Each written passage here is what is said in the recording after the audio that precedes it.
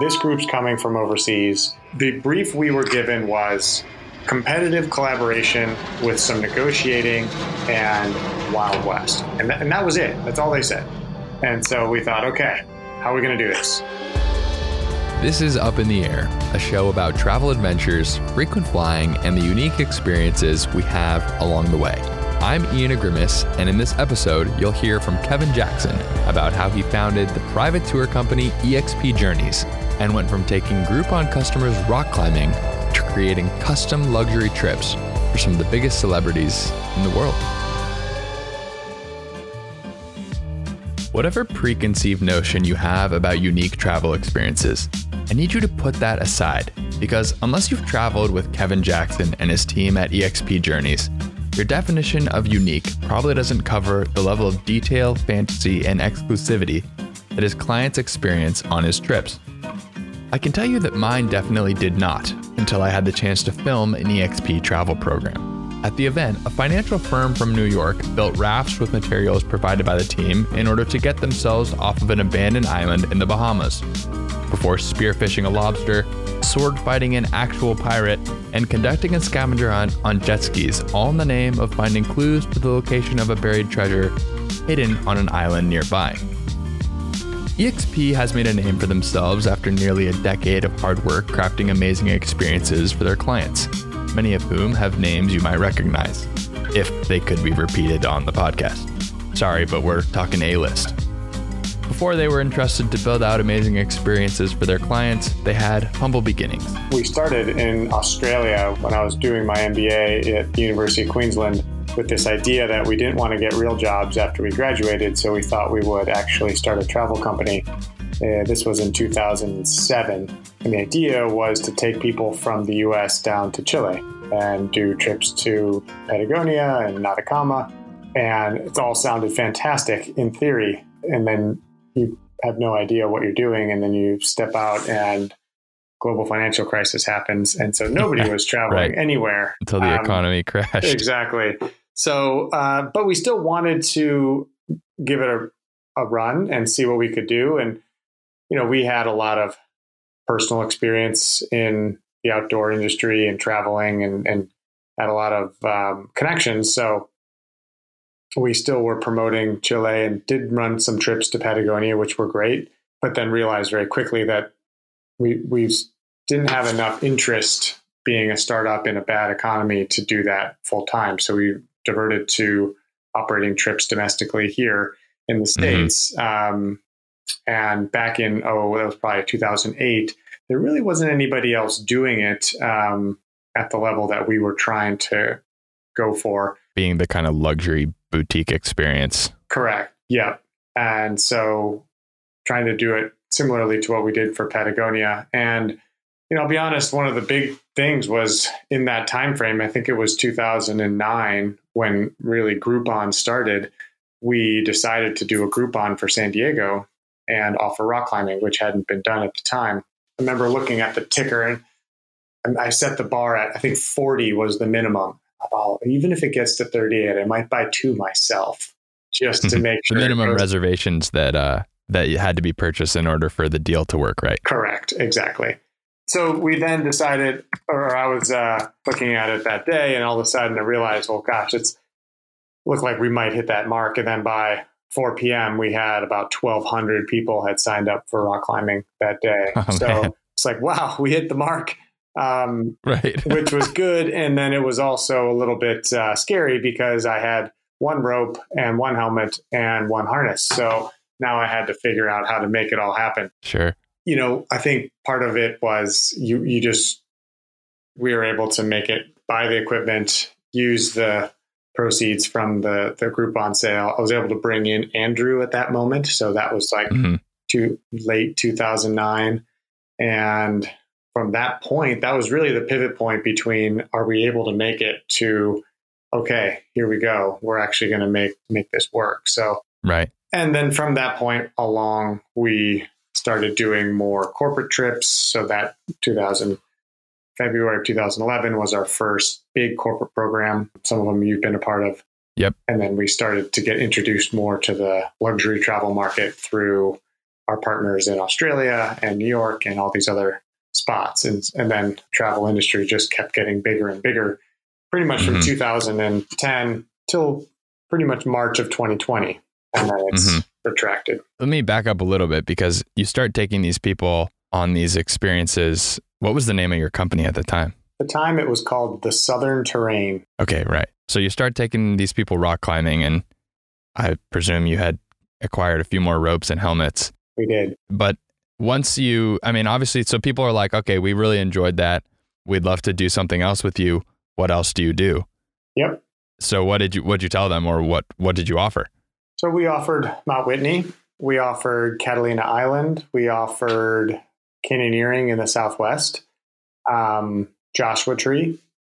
And we also offered courses, so rock climbing courses in the same area.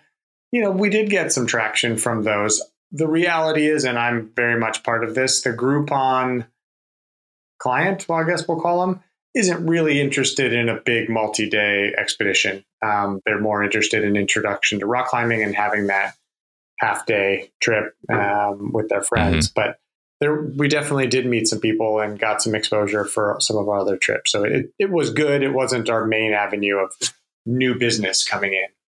Yeah, yeah. The other part of your business now, which you start to develop, is this luxury glamping and camping offering. And I know in order to do that, you kind of had to acquire these permits for the land. So walk me through the process of getting that going, because it's something that doesn't really exist outside of Africa much, at least. Yeah, no, it's definitely something that's become more popular. I think the concept glamping has a lot of variation in the definition. But for us, we really were trying to find an alternative to the park lodging, not because we don't like park lodging, but because it was never really available for when we wanted to go. And we had permits. Like a national park. Like a national park, yeah, national park permits or national recreation area permits. We had these permits for guiding purposes. And so we already had the required documentation and the insurances to go for it. So we said, okay, well, let's set up a camp that in our mind at the time was luxury. Back then it was okay, but over the years it's really developed into something that, it competes against some of the best pure mobile tented camps maybe in the world.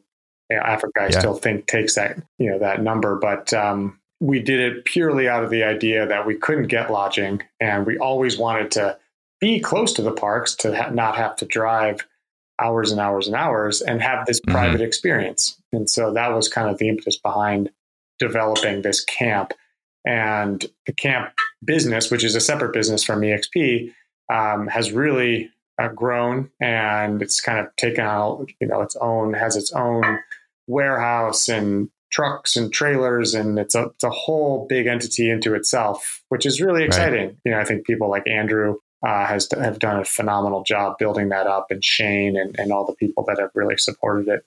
Right. Andrew, your business partner, who I've worked with quite a bit, and Shane and the whole crew who run those, you guys have a really top-notch group of guides, which I know is a focus for you, because unlike in Africa, guides in America kind of are characterized by, van life, being kind of hippies, it not being really as much of a career as working in some other parts of tourism. So can you kind of walk me through how your guys' approach to working with guides and fostering guides is different? Sure. That makes the experience. Yeah, and right. I mean, I think you travel around the world and most people walk away from their trip and say, well, the guide made that trip. The destination is beautiful, but the guide really is what sets the trip apart and makes it special. And I noticed that when I was traveling around the world and realized, and I'm nothing against van life, because I've been there and I love van life. I just think to be a professional at your craft, you have to treat it as though it is your career. And this is something you're dedicating your time and energy to become the best you can be. And so our mission really as a business is to make guiding in the US a noble and actual career, not just, a summer hobby, for the lack of a better way to say it, and really make it something that people can be proud of. Like they are across the world, right? You go to Africa, like you said, you go to Southeast Asia or South America, and guiding is revered, and I think that the amount of time people put in and the responsibilities that they have when they're out there on these trips is enormous. And so we do a lot of our training for guides, not just on the geology and the history and the flora and the fauna, but on service and on being a professional and how to really care for people, but also just deliver the best experience that they can get through that one-on-one connection with the guide and the family and the whole group that's there. So that's been our process. So far, it's worked fairly well, but we have a long way to go. And, the guide school started with, I think, 2 of us, and now we're up to about 12, something we offer for free. And it's awesome. Year over year, it just keeps growing and more people want to be a part of it just to improve their skills. And that's really what we're trying to do. So what are the kinds of, you have these camps with great guides and all this stuff, but it's not cheap. I think it's like, chime in, of course, it's like $700 or $800 a night per person. Yeah, that's about right. Depends on where it is, right? Because if you're camping in the middle of Lake Powell, there's boats and other things that go along with it. But yeah, Yellowstone, Grand Canyon, Zion, Moab, those places, that's about where it is. So for the people who are like, ooh, I like the outdoors, but I'm not big on camping, why is this something that they should be experiencing?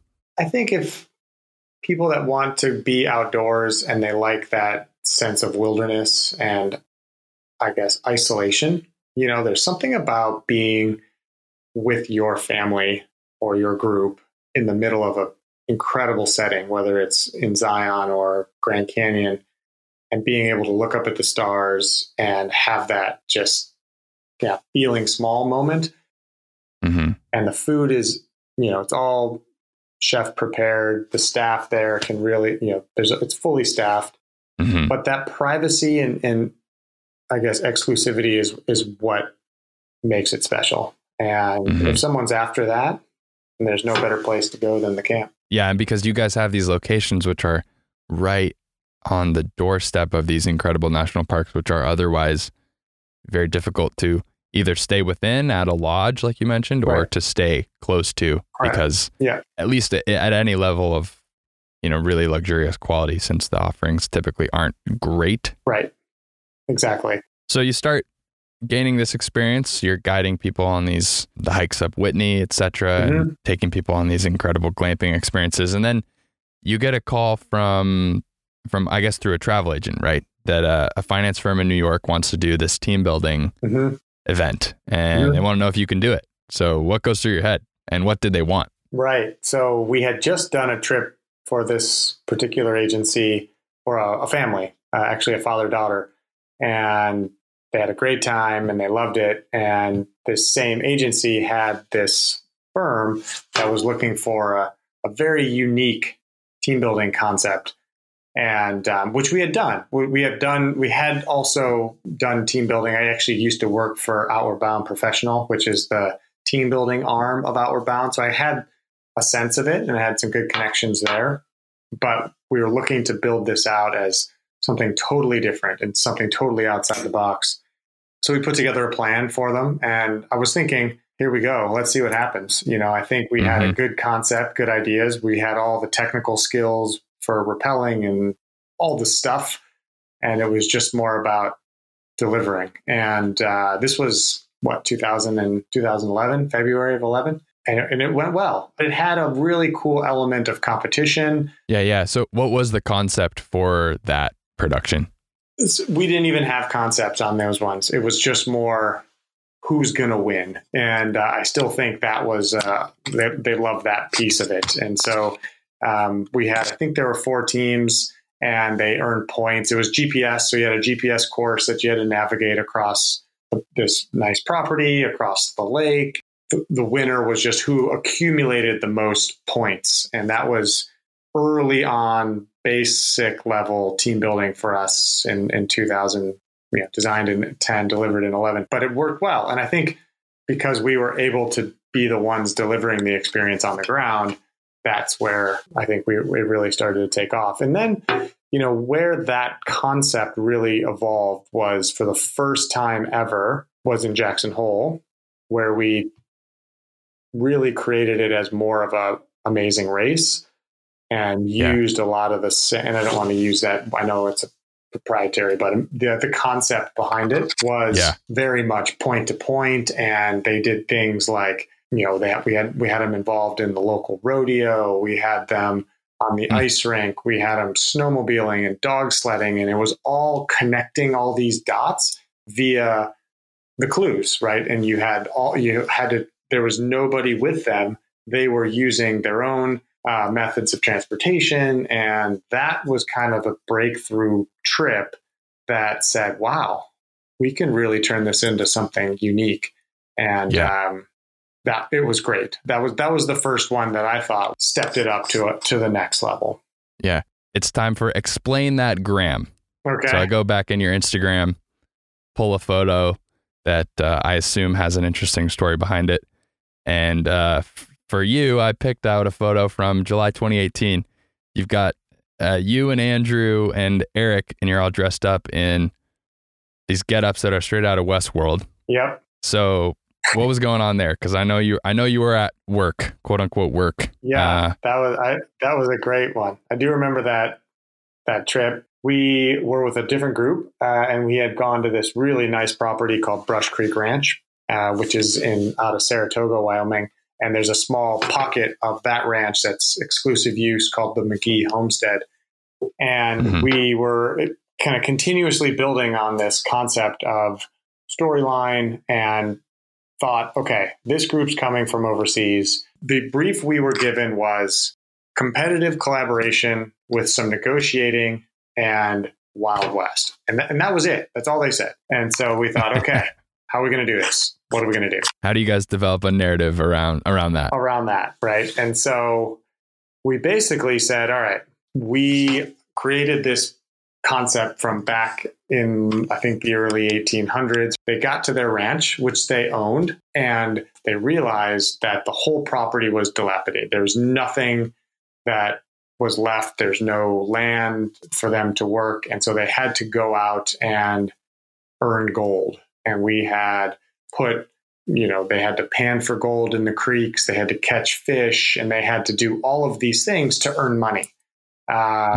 Currency, which we created for the event, but we had built out this huge kind of landscape town with a Native American zone where they had to make copper bracelets, and they had to learn to play the native flute. I think they had to shape turquoise and do all of these things that they couldn't do it all, but there was all of these options. They had to rope dummy bulls. They had to shoot targets. They had to, I should say, so I had the privilege of filming this event. Yes. With my team. And it was the cool thing about what you guys do is you make these experiences. I mean, they feel to the guest, at least, like being in a fantasy world of a movie. Right. And I guess I wonder, what needs to happen to get the guest to fully buy in to this kind of fantasy experience that you guys create? That's a great question. And I honestly think trust is the first thing, because we just send them a concept, pretty much 4 pictures of what we think. And that's it. Because until you spend weeks on the ground figuring it out, it's never been done before. And so they need to know that you have the capacity to deliver. And this group did. We say, we'll give you some progress updates as we go out, but it does take quite a bit of time scouting. Our process is very simple. You have this concept, but you go to the area and you basically talk to every person you can meet without any reservation or, tell me what you guys do for fun. Tell me what happens here. You don't try to design it on your first day. It takes weeks of just exhausting almost anything that someone can do in that area. And then you use all of those puzzle pieces and you put them together with actors and different storylines and different ways to connect dots and make sure, then you also have to get your math right, because sometimes you don't realize a beat weighs so much, and then it's throws your figures off. So it's hard to overstate the level of detail that you guys put into these. I mean, you're talking custom maps months of planning. We have artists do renderings of like the old maps of the time, but then they draw in the current, kind of where things are, but it's all new. So we're making it up. So we'll use Google Earth images and draw property boundaries and, creeks and different things. And then we'll make maps of those. So it definitely has all these different elements to it. I think when most people think of team building, they think of like a ropes course. Right. But right. I mean, so obviously this is not that, and it's obviously not cheap either.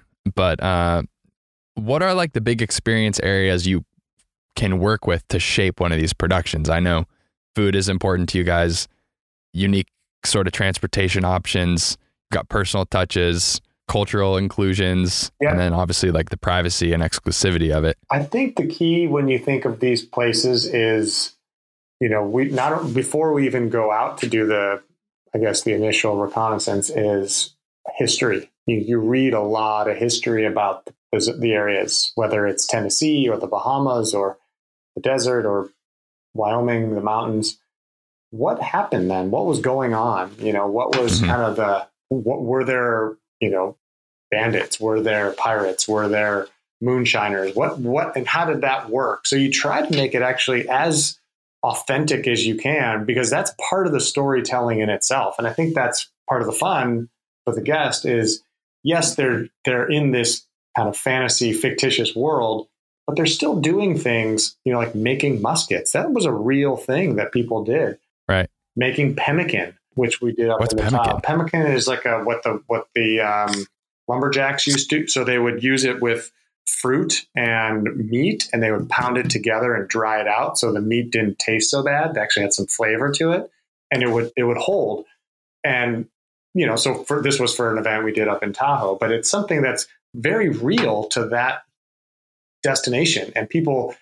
They're doing it because it's helping them progress through the game, but they're also doing it and learning, like, this is what pemmican is. This is what people did. For example, making horseshoes in Tennessee. People did that around an anvil. Our group did it to make money, but that was a real thing that people did. Making moonshine, that was all, those are all things that happen. And so when you walk away from an event like this, you say, wow, maybe I won, but not only that, I also got to do all of these experiences that I never would have had an opportunity to do coming to this property on my own. And I did them in a way that made it purposeful. And I think that's really what we're trying to get out of now in our newest iterations of these events, is bringing in all of those components. How do you get inspired to pick a theme for these kinds of things? And are there big kind of themes that you have wanted to explore, but either for budget limitations or geographical limitations haven't been able to yet? Yep, definitely. So a couple that I'd love to do. I'd love to do a James Bond in Monaco or Nice or somewhere in that kind of Mediterranean zone. I think would be pretty spectacular. And then also I've always wanted to do like a tombstone rendering in an old ghost town and kind of turn it into like saloons and kind of the Battle of the OK Corral type stuff. I think that would be really exciting, and you could do a lot with that. So those two I've wanted to do. What do you think a James Bond kind of experience would look like from a guest point of view? I think it would look like a lot of really cool toys, yachts, fast cars, zip lines, trains, but I think the storyline would be a lot of fun, like a lot of fun with the actors in different places and meeting different people and getting information and trying to basically play 007, right? For real. I mean, the Bond movies are actually some of, in my opinion, the best travel films in existence. I mean, he's visiting, particularly the Daniel Craig versions. I mean, they're shot so beautifully and he's all over the world. Agreed. It would be amazing. And I think Europe is a great setting for it, or something over, in that space. The other one that I love, which we did, was Indiana Jones. And so we did that in Costa Rica this past a year ago, December. And that was very cool. That was more for a family. Yeah. What'd that look like? Well, it was different because it was for a family. So we went to their home, you had actors dressed in costume to deliver a letter from the local archaeologists requesting their services to help uncover the secret of the tribes. And they had to UTV through the jungle and climb these trees. And, we had a blow dart course and slingshots. We built a pirate ship and they had to zip line from the pirate ship to the beach. Wow. Underwater, clams and coconut husks, like all these local Costa Rican things that were just so cool. And the weather was beautiful. And we had everyone from 6-year-olds to 70-year-olds participating. So it worked really, really well. Right. And it was a lot of fun. It was a good one. And it had all the components of a true Indiana Jones jungle theme, but just done more for families, which I thought was cool. Yeah. Well, you briefly mentioned so much planning goes into making these, but you can only plan so much. And then there's always, of course, something that's going to go wrong. Always. Or like you said, let's not say wrong. Let's just say change. Yeah, right. Like they have to carry a bunch of one thing, but you don't know how. You forget to think of how much each one of those things weighs, and then it becomes very difficult or virtually impossible. What have been some of those changes, let's say, that have had to been made, or I guess any funny stories about having to make some stuff up on the fly. One time we were doing a homesteading type event where they had to purchase wood. We had a woodcutter cut the spec and he forgot to cut one piece of wood. Thankfully, we had a saw in the back of one of the cars and were able to cut that piece, but every team was missing the same piece of wood. And very quickly we had to adjust the whole program around from a timing standpoint to get that done. That was pretty critical. I think the one in the Bahamas, I remember that. We realized that the Bohemians aren't willing to wake up at 7 to deliver jet skis by 8. So we had to change our whole day around at pretty much 10 p.m. the night before. So that wouldn't be the first activity. It would be maybe the third, which would allow them to deliver them by 9:30, which ended up working out right on time. It's hard to, I was at that one, and it's hard to explain to people how difficult a change something like that is, because these events take place over geographically giant areas, especially that one was literally, between multiple islands. So you really have to flip the script on something like that. And I know working with vendors is a huge pain point for you guys, because obviously not everybody is as service and experience oriented as you guys are. And it's virtually impossible to convey that It's impossible. to these local vendors, particularly if you've never worked with them before. Would you say that's probably your biggest ongoing challenge? Always. Aside from perhaps a global pandemic? Yeah, exactly. Absolutely. I mean, look, I think most of the vendors they do a great job, and we do our best to give them the big picture, but it's really tough for them to see it sometimes because they've never done it before, and they're just one piece of this whole big event.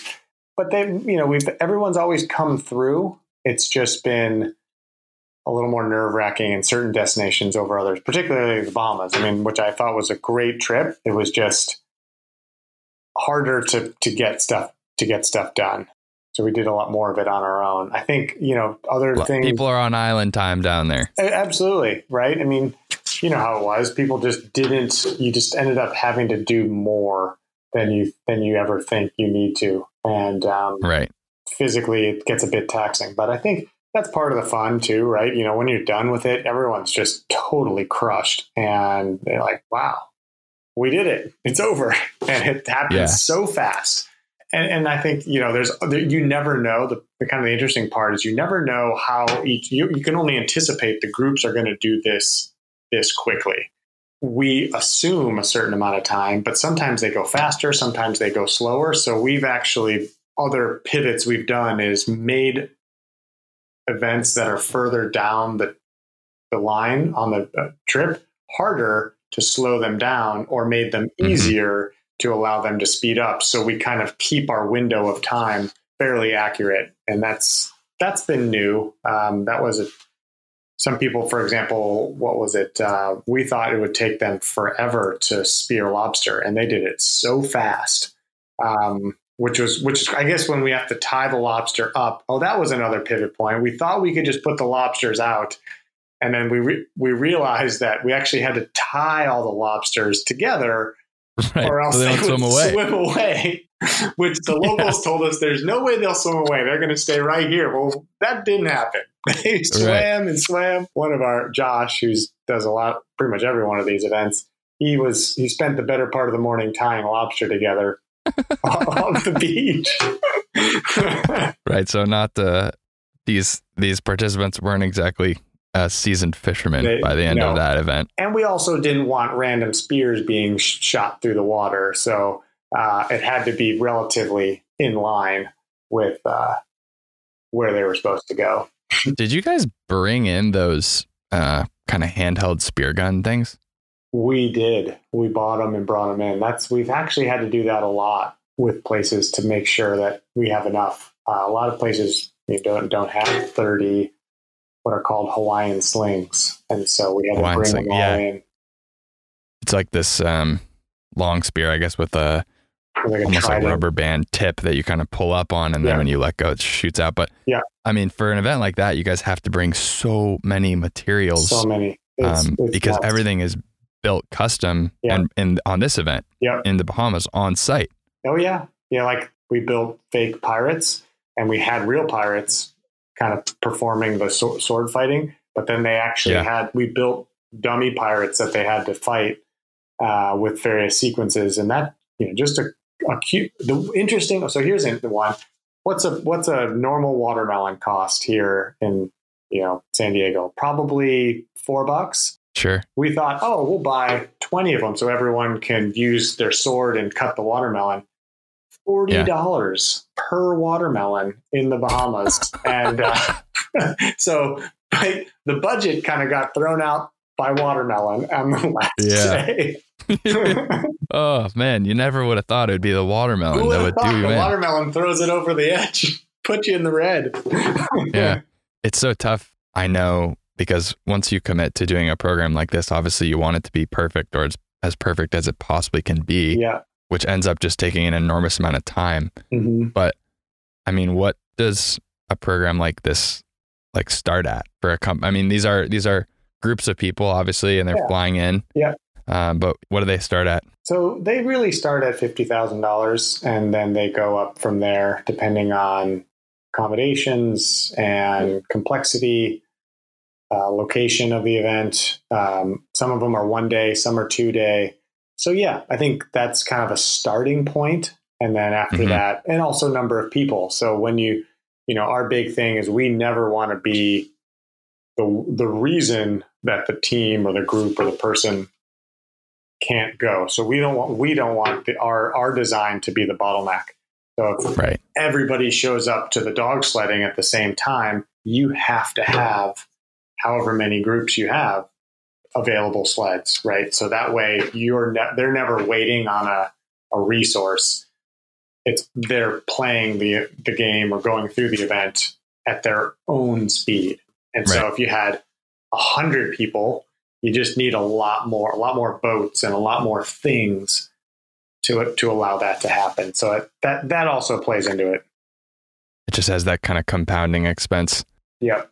But obviously this year, we're all kind of stuck in the country. Correct. Which ended up, at least for a period of time, being pretty good for you guys, since you really own the Southwest and send a ton of clients down there. So what's your operation in the Southwest look like? So what are some of the best experiences that you guys put on down there? Yeah, so I think outside of the corporate work or the bigger, I guess, we're calling theme travel events. We do the majority of the travel we do is family travel, private family travel, or just private travel. And this year was, different. Obviously came with its own challenges, but we are very lucky that we operate in the US and people were willing to travel. I think for us, if I have to look back and say what was the best part of this year, or one of the biggest wins our company's had, is I think this year we didn't have to furlough anybody, cut any salary, didn't reduce any benefit, and every traveler we had was safe. And I think that you think back, like, wow, we had hundreds and hundreds, I think probably 400 people we took out this year, and everybody was safe. We had to institute a lot of protocol, but that was pretty cool. For me, doing things such as, finding a new paleontology dig site in the middle of nowhere for an 18th birthday to someone, all they wanted to do was find dinosaur bones. And we were able to go out with a paleontologist and find the skull of a hadrosaur, which had never been found before. This species had never been found before. And this 18-year-old, for his birthday, got to excavate that site. And no one around. I mean, you were there. You didn't. There wasn't anyone for hundreds of miles. It was crazy. Yeah, quite a long drive down into the valley there. The valley, bumpy ride. The long bumpy ride, definitely. And I think those types of experiences we do more often. I think that's why people looked to us to create the travel for them this summer. A lot of private homes in Jackson Hole and Utah, Arizona. It's a pretty epic home base for your guests to have these Southwest experiences, or to do a lunch on top of the Tower Butte there. That's probably one of the cooler things you guys do. Yes. Take a helicopter up there. One of the best. I think the best was the first time we did it was a surprise bachelor party when the bachelor had no idea. He landed in Page, got in a helicopter, and we flew him up to this tower that overlooks Lake Powell, and it's this beautiful kind of spire.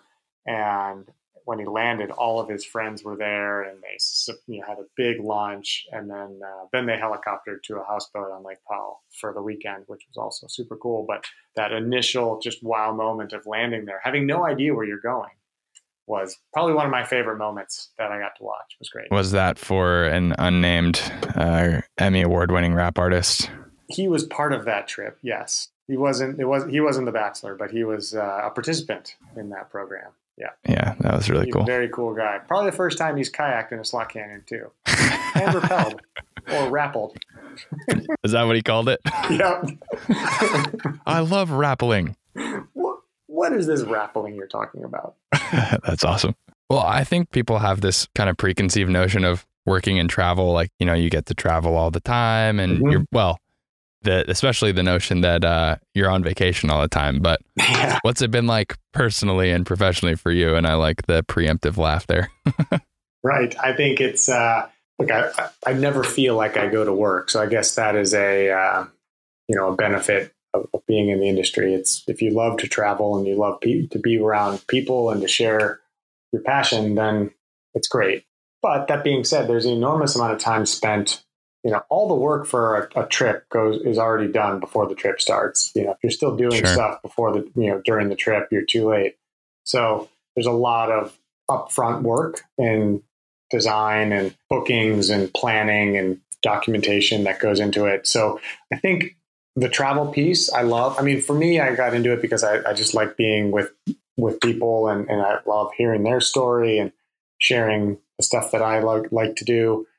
But over the years, I think part of the reason I've taken a little bit of a step back is I have a family. So I spend more time at home and allow some of the younger guides, the newer guides, to kind of step up and take more trips. But it's the best, in my opinion. I to go to places like the Bahamas and Costa Rica and have the opportunity to explore those environments with your friends. I work with my friends and my family too. So yeah, certainly never gets old. Never gets old, and we've never done the same trip twice. It's not like if I was still doing rock climbing, I would probably not be doing this anymore, but we don't do that anymore. So the difference of every trip helps make it fun. And some trips don't even have a guide, but you're still involved in that person's vacation, and it's a big deal for those folks. And you want every trip to be great. And so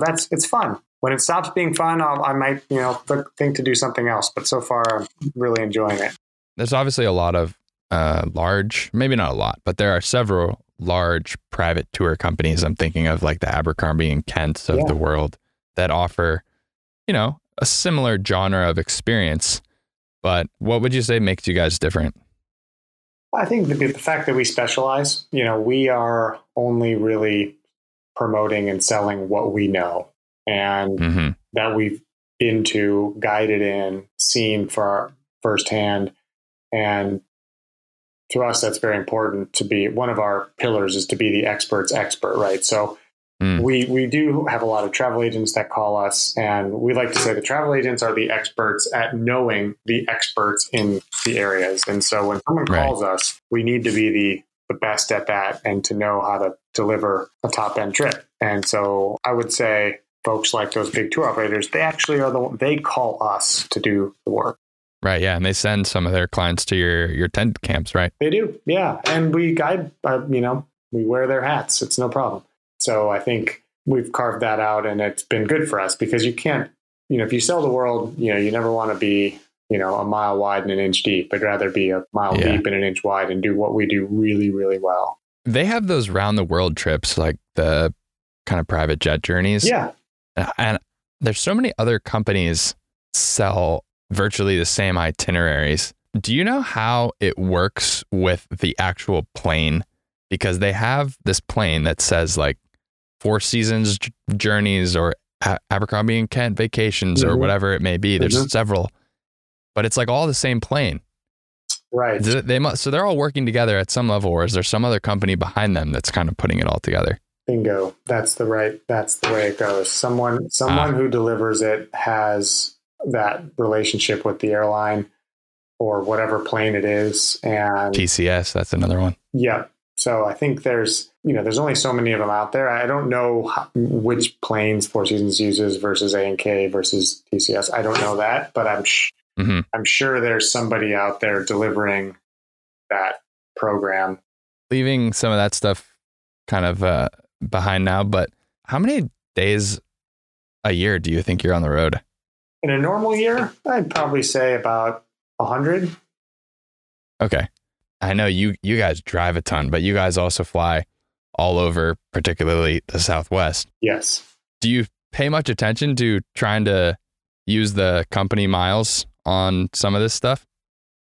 We do. Yeah. Oh, definitely. I think so. One thing with regards to airline travel for us is because the schedule is very dynamic, that we almost exclusively book every domestic flight with Southwest Airlines. Right, free changes. I'll change one flight 4 or 5 times, because initially I was here in San Diego going to, let's say, Salt Lake City. Then I have to, now I'm actually in Phoenix, or then that changed. Now I'm actually coming from here. Now I'm actually driving to Salt Lake City. So because your client decides, we'd actually rather drive all the way there, or something like that changes. I have a trip book on the front end, right? So now I'm just going, I'm actually already in Salt Lake because I finished a different trip. And so there's so many changes that happen from the initial booking, which we're doing those now for 2021. And if I buy a flight for a trip in June, I almost guarantee I'm going to have to change that at least once, if not twice. So, and I might have to change it not only for me, but I might have to change it for somebody else to come in. So the ability to be flexible for us is so paramount. Yeah. That's why we work with them. Southwest is like perfect for you guys too, because they have the free check bags. Exactly. The amount of gear you always we're have hauling stuff around, to bring. A lot of equipment, not more for, nice tables and tablecloths and coolers and picnic tape blankets and the stuff that helps, binoculars, spotting scopes, med kits, right? All the things. Right. The things that most normal people travel with on a daily basis. Exactly. Well, I like to close by asking everyone the same question, which is, What impact has travel had on you, and what impact do you believe it has on the world? That's a great question. I think travel has impacted me in every way in my life, meaning I met my wife, I've met some of my best friends, I've been able to appreciate other cultures, see other destinations. I am who I am because of the travel experiences that I have had and the people that I've met on those trips, more so than anything else. I got engaged to my wife on the summit of Kilimanjaro with my parents. People love to explore, like people love to go out. I think we're seeing a little bit of that right now, is that when people can't explore, they like yearn for it. Like all the other things aside, like being able to go out, and traveling is one way of saying it, but just exploring a new place, going to a new environment, trying something different. That's what we do, and that's what people want to do. That's Kevin Jackson. You can find him on Instagram at exp_Kevin, or out in the field planning his team's next big production. If you enjoyed the show or learned anything from it, it would be supremely awesome if you'd rate and review it or share it with someone who might find it interesting. Doing so helps other people find these episodes. As always, feel free to reach out on social with any questions or comments. Once again, I'm your host, Ian Agrimis, wishing you smooth travels. Peace.